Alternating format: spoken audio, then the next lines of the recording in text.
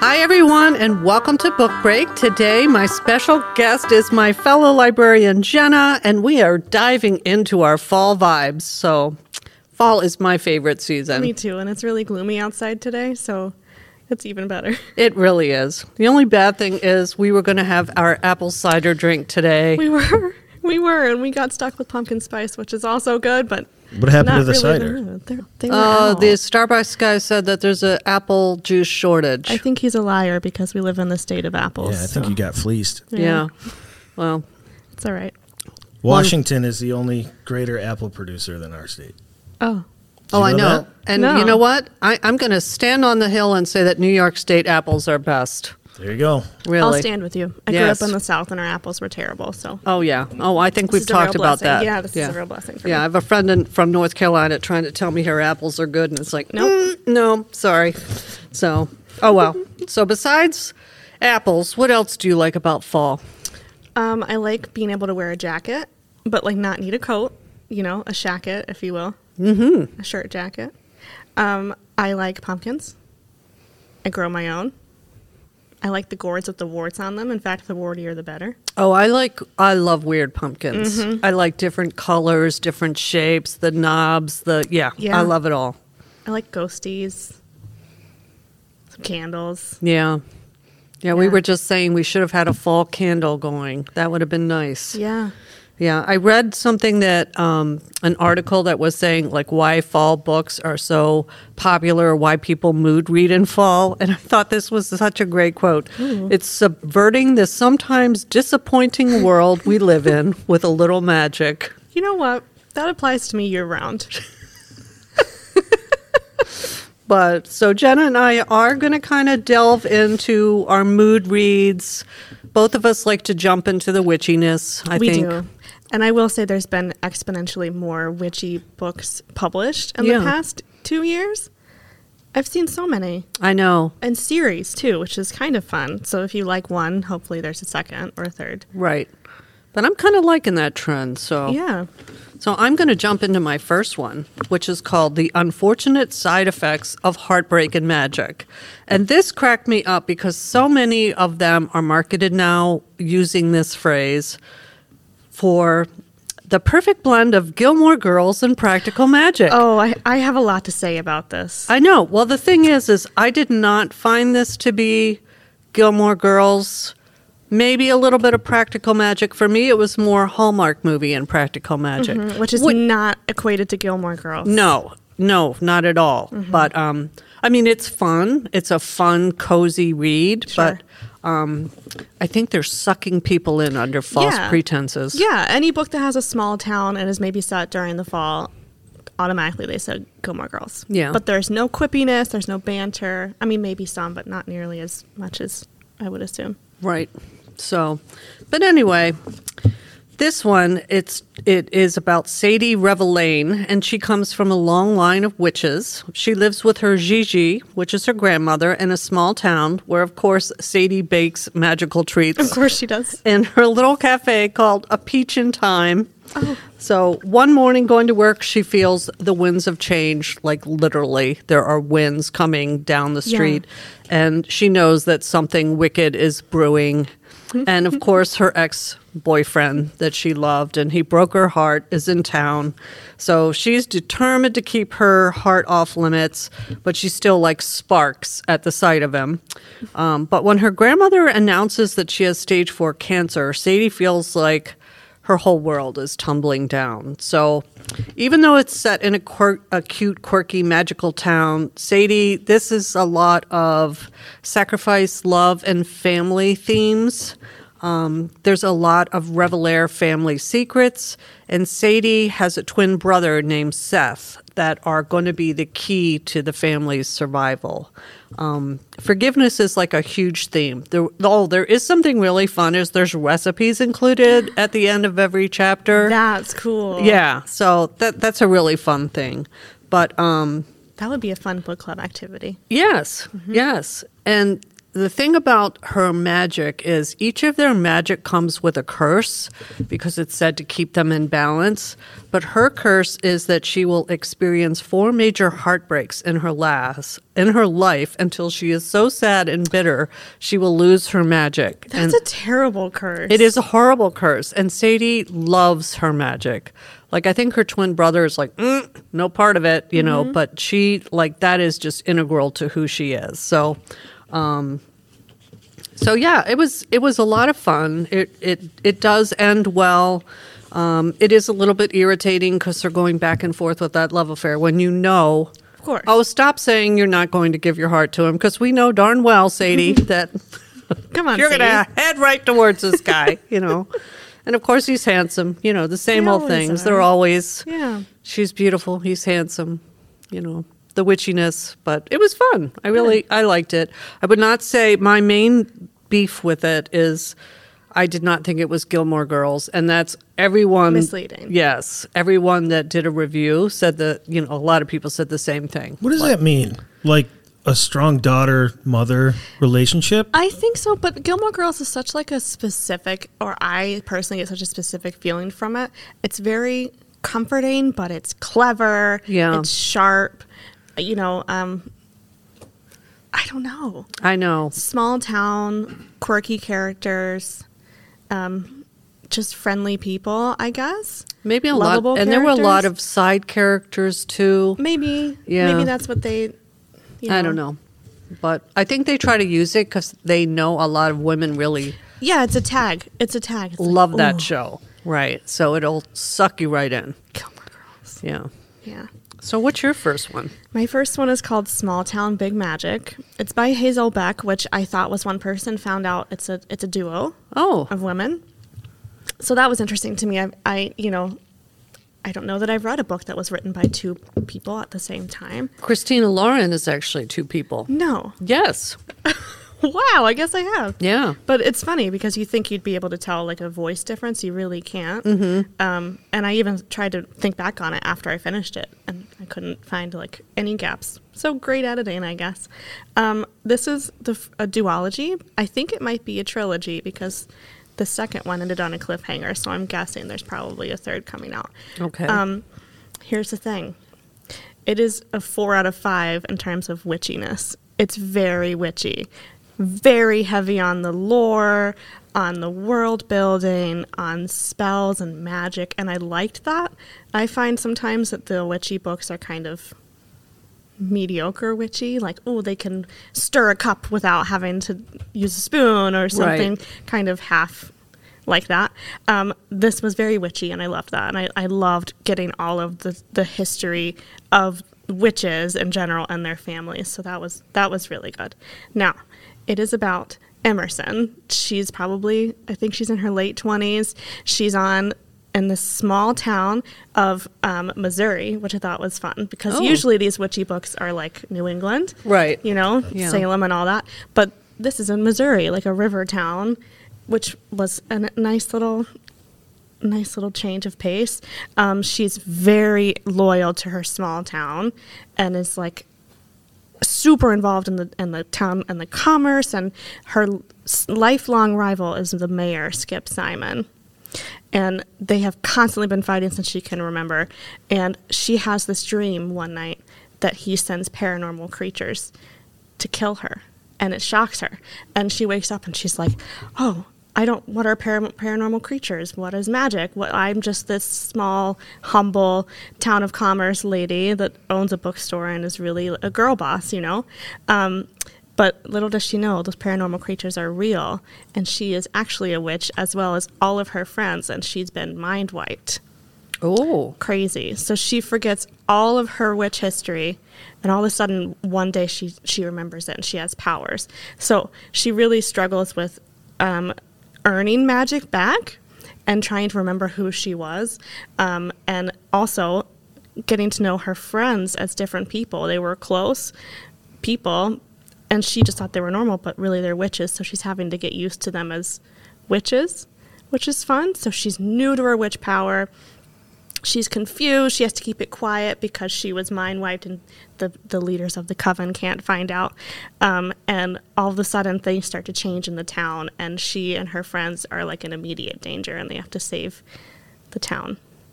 But she's a bookstore owner? She's a bookstore owner. Oh, you had me at she's a bookstore owner. I know. She owns a bookstore, and she runs the commerce of the town.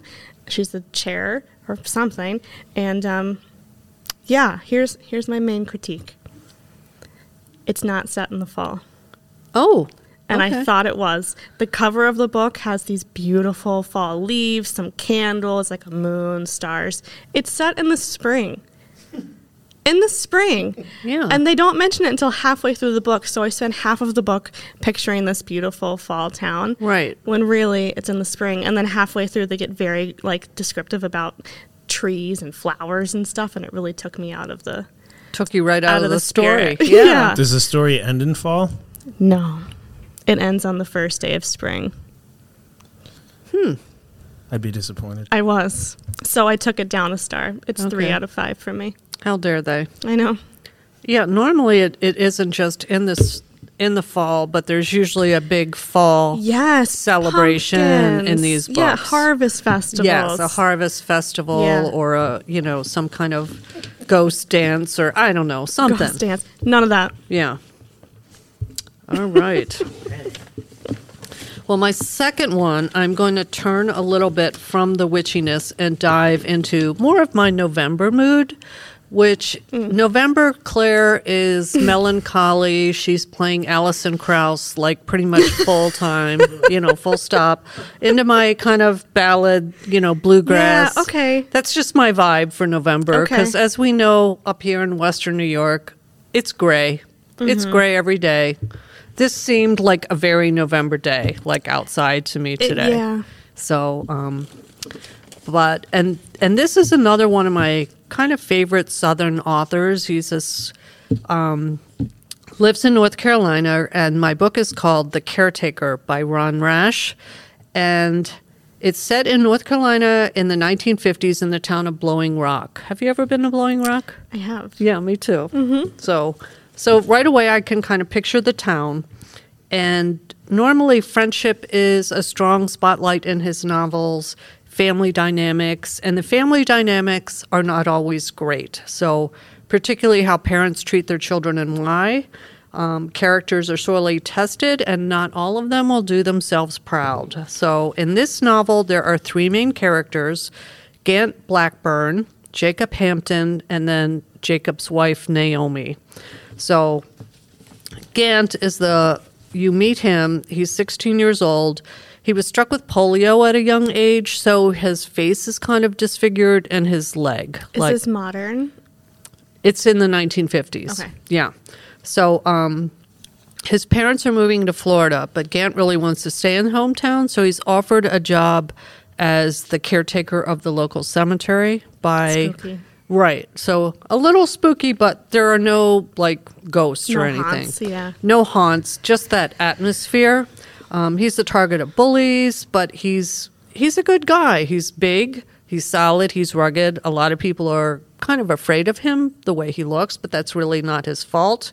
He takes a lot of pride in taking care of the cemetery and caring for people that don't have people come for them. And, so I liked Gant a lot. And he also doesn't, put up with vandals or anything else.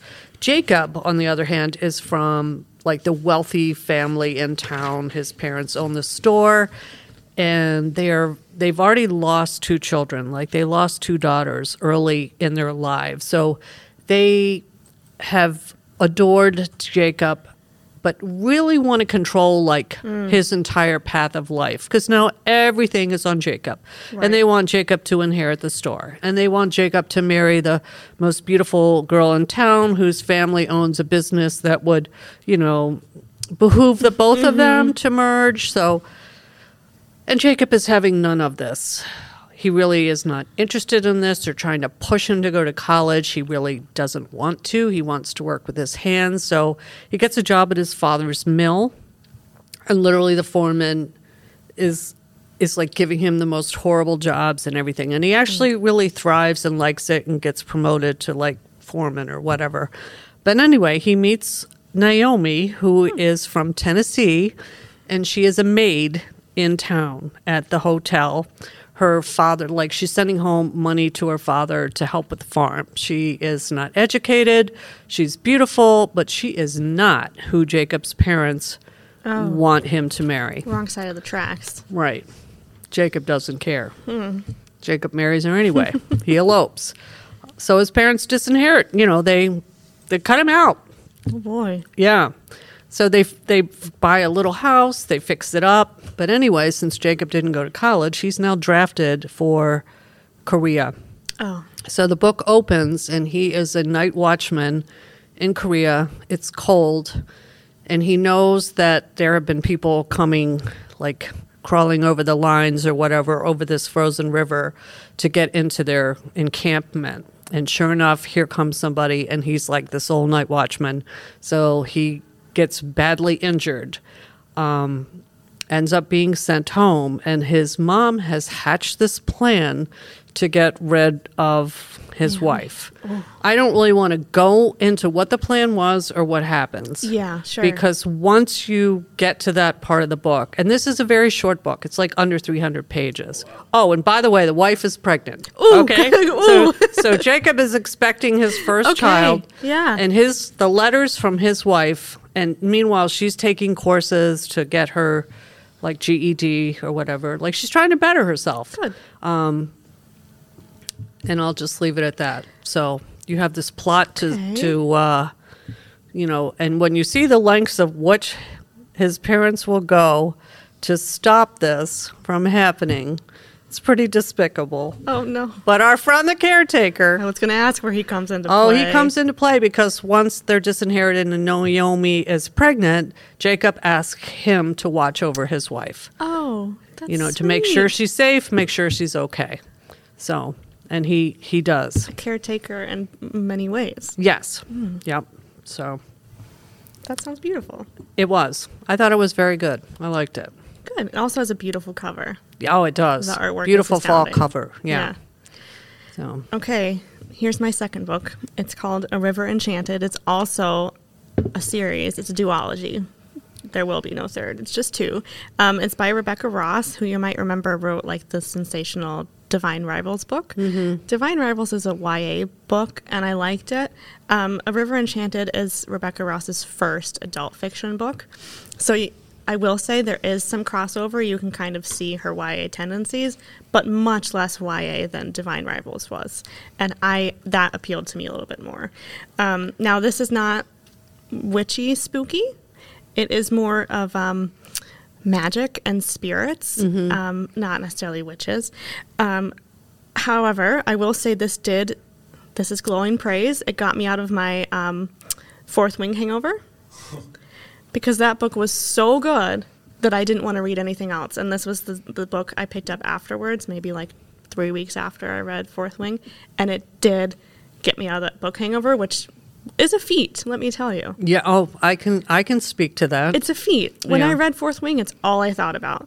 And maybe I'll talk about it in our best books of 2023. That's right. We can both talk about it. But this, I spent a lot of time thinking about this book too. So it was good and different than Fourth Wing, which was nice. So here it is based in Scotland, like this mystical Scottish island, okay? And I actually listened to this on audiobook up until the point where I was so intrigued I had to read quicker instead of listening to it because the narrator was too slow and I had to like read really quickly through the pages. But the narrator had a wonderful Scottish accent, which was that sounds it really great. put me into the atmosphere. So I did think about this book a lot, and the reason for that is the world building. It's because it's a mystical Scottish island. Of course, they go into real depths of explaining what the island looks like, what the people are wearing, of course, a lot of plaid, what the nature's like, lots of grass and fog and rocks and cliffs and oceans and things like that. So the main character is Jack Tamerlane. He's probably, I don't know, in his 30s, and he's just returning back home to this island after studying music on the mainland. Now, it doesn't say like when this is taking place. I'm assuming much, much older times. It's not very modern at all, but of course it's like a magical island, so time doesn't necessarily matter. But he's studying music at university, and mostly the harp. He's kind of learned how to be a bard, if you will. That's what he calls himself. Oh, wow. Yeah, he's a bard. So he is on his way home, and he on the boat to his island, he hears from the guide piloting the boat. Can't think of the right word. Sailing the boat. That little girls, like 8-year-old girls, are going missing on the island. Uh-oh. And as you know, with Scottish families and their clans, that's really tight. And so immediately he's worried. He's like, oh, something is afoot. So he gets home and he finds his mother, and he says, I've been summoned by the laird of the East clan of the island. There's an East and West, of course, they're rivals. And he goes to see the laird, and the laird says, oh, no, I didn't summon you. And Jack says, well, if you didn't summon me, who did? And it's the laird's daughter, Adara, who wrote him a letter and forged her father's signature to get him to come home and play music for the spirits, because she thinks it will help find the missing girls. Oh. So they, of course, are lifelong rivals. Of course. She's part of the reason he left the island. Oh. So they're childhood enemies, but she knows that the only way to get the spirits to listen to them is to play music for them. So she hopes Jack can kind of bring them forward with his music, and have them. She thinks the spirits have taken the girls. So that's her problem solving here. But with each passing song that Jack plays for the spirits, it becomes pretty apparent that this trouble with the spirits is much more sinister than just the girls going missing.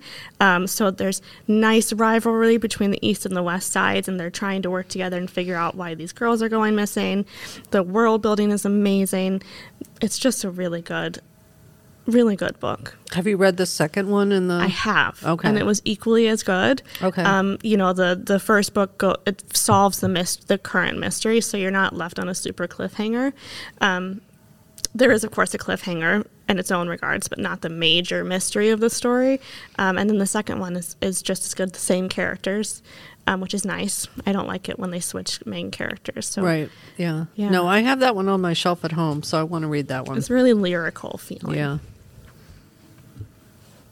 So I'm going to finish up with my last one, which also, this is the one that got me out of my fourth wing hangover. Really? It was called The Unmaking of June Farrow by Adrienne Young. This one has a lot of similarities to the one you just talked about, because Adrienne Young is also, she started out as a young adult author. She wrote the book Fable. I've heard of that. Yeah, I'm trying to think of another one, but this is not her first adult novel. It's her second adult novel, and I read the first one. I think the first one was called Spells for Forgetting. You've recommended this to me before. Yeah, and that was good, but I actually liked this one a little better. Okay. So here's the setup for this one. Once again, we're in the mountains of North Carolina. A trend. Yes, it's definitely a Claire trend. But it's the town of Jasper, and the Farrow women are known for, they have a thriving flower farm. And this farm is kind of magic, and they have beautiful blooms that you can't really find in that part of the country, but they also have created a presence and a demand for, like, people that want to get married from all over want flowers from this farm. But unfortunately, along with this gift of flowers, the women in the family have a curse that has plagued their family line. So the whole town remembers the madness that led to Susanna Farrow's disappearance, leaving June, who was our main protagonist, to be raised by her grandmother and haunted by rumors of her mother, who supposedly went mad. June, though, has started hearing things now, and like wind chimes and maybe a voice that's not there, and on different occasions she's seen like this door pop up, like out in a meadow, like a red door. I'm so intrigued. Yes. So June is beginning to think that maybe that is starting to affect her, and she's determined that this curse will go no further. Like, she doesn't want to fall in love. She doesn't want to have children because she's kind of terrified as to what she's going to bring. But her grandmother, who is now in a home and looks like possibly having signs of Alzheimer's, passes away. But after she passes away, June receives a letter from her containing a picture of a woman that looks like June's mother, with a minister from the town that was much, much further back than when her mother was alive. So now she's really starting to wonder, like, what is going on? Why does this picture that looked like my mother, with this man who was like a prominent person in the town who was murdered, by the way. So she starts digging into the past, and she thinks, like, the next time she sees one of these doors pops up, she's going through it. So, of course she does. So, time travel, a mystery, a small town, North Carolina. What's not to love, you know? No, everything's good. Yeah. And a little witchiness to boot, but mostly with this one, it's not so much like witches and spells. It's more this whole time travel thing. Yeah. And, you know, what life is she going to end up choosing? Because, of course, you know, she goes back and there's something out there that's waiting for her as well. So, yeah, I really like this one. I'm going to see if this is on the shelf as soon as we finish this. Yeah. No, it was really good. Yeah. So The Unmaking of June Farrow. It might have just, like, come out today, actually. Did you read the ARC? That's sneaky. I did. So I've been, like, sitting on this waiting to talk about it. I know. I'm surprised you haven't mentioned it before, but I like this because it's a surprise for me. Yes. Yeah. All right. So what's your last one? Okay. My last one is a fun one. And it's a rom-com, if you will, with a little bit of ghosties. Oh. We got some ghosts. This is called The Dead Romantics by Ashley Poston. Have you read it before? I have not read this one, but you recommended her other one to me. The 7-Year Slip. The 7-Year Slip. I really liked that one too. Really good. Similar type of main characters, actually. That strong woman type of character. So this is about Florence Day. She's a ghostwriter for a very famous romance author. So she writes these novels as a ghostwriter. She has a problem, though. She has currently gone through a terrible breakup, and she cannot write the romantic ending to the book she's working on. So she is way past her deadline. Of course, the author that she's ghostwriting for is old with Alzheimer's, which is why she is the ghostwriter. So the author cannot help her. It's just her alone in her apartment, eating ice cream by the pint, depressed, can't finish this. And it's actually pretty comical because she does try a couple of times, and each one, like, gets progressively worse. Like, the main character punches the guy in the head, or, like, he falls off of a cliff, and, like, so she's trying to write it, but it just is not coming out right. So, in this process, like I said, she's way late on her deadline. She gets a new editor, and he requests to meet with her. Now, as you can probably guess, he's very handsome and is the main love interest of this story. But when he meets her, he refuses to give her an extension on her book. So she has 1 week to finish it. Oh, my. Mm-hmm. So she's ready to, like, just wrap it up and be like, I'm done. And she can't tell him she's a ghostwriter. She just is known as the secretary to this author because no one wants to know the author has Alzheimer's. And so lots of hijinks there. But in the same day, she gets a phone call that her father's passed away. Oh, no. I know. It's sad. So she returns back home, and you get lots of her backstory to fill in on her troubling breakup. And you get to learn about why they broke up. So I won't go into the specifics, but some important information is that she was raised in a funeral parlor. Her dad was a mortician. And of course, it was this big, spooky home. So this is where the ghosties come in. Her dad was a mortician, and the dead bodies would be in the basement and, you know, the morgue. And she, as a girl growing up, would see ghosts. Every time a new body would come in, they would appear to her as a ghost with their unfinished business, and she would help them. Oh, my gosh. Okay? So she can see ghosts. Not only she is a ghostwriter, she can see ghosts. It's a play on words. That's fun. So she now is home for her dad's funeral. She hasn't seen a ghost in a long time. And all of a sudden a knock on the door comes, and she opens it, and it's her editor. He's a ghost, and he has unfinished business that he needs to solve. Oh, and no. the unfinished business is her book. So now she's stuck with this ghost of the editor man that she does not like, a book that she cannot finish, and her father has passed away. So she's going through a lot. That does sound very heavy. I will tell you, it's pretty funny. They do like mix in a lot of humor, and it's kind of like maybe the sense of humor isn't for everyone. It's for me. It's pretty dry, sarcastic, and it does actually deal with grief very beautifully. It's like a pretty heavy topic in the book. So she now has her ghost editor. They go through all this together, and it's really good. Okay. It's I'm really definitely good. going to have to add that one to my list. Yeah, I read it in like July, August, and I wish I saved it to read now because it's not necessarily set in the fall, but just something about having, dealing with death and like a lighthearted way, almost a comforting way, and also ghosts, and there's lots of mortician talk, crows, like that type of thing. It was really enjoyable, and I wish I could have read it in October and not July. Yeah, I'm wondering about that author because grief was a big part in the 7-year slip. I was just too. going to say that. Grief Yeah. is a big part in the 7-year slip, and that deals with time travel too, so it's a little enchanting in a way. Right. But yes.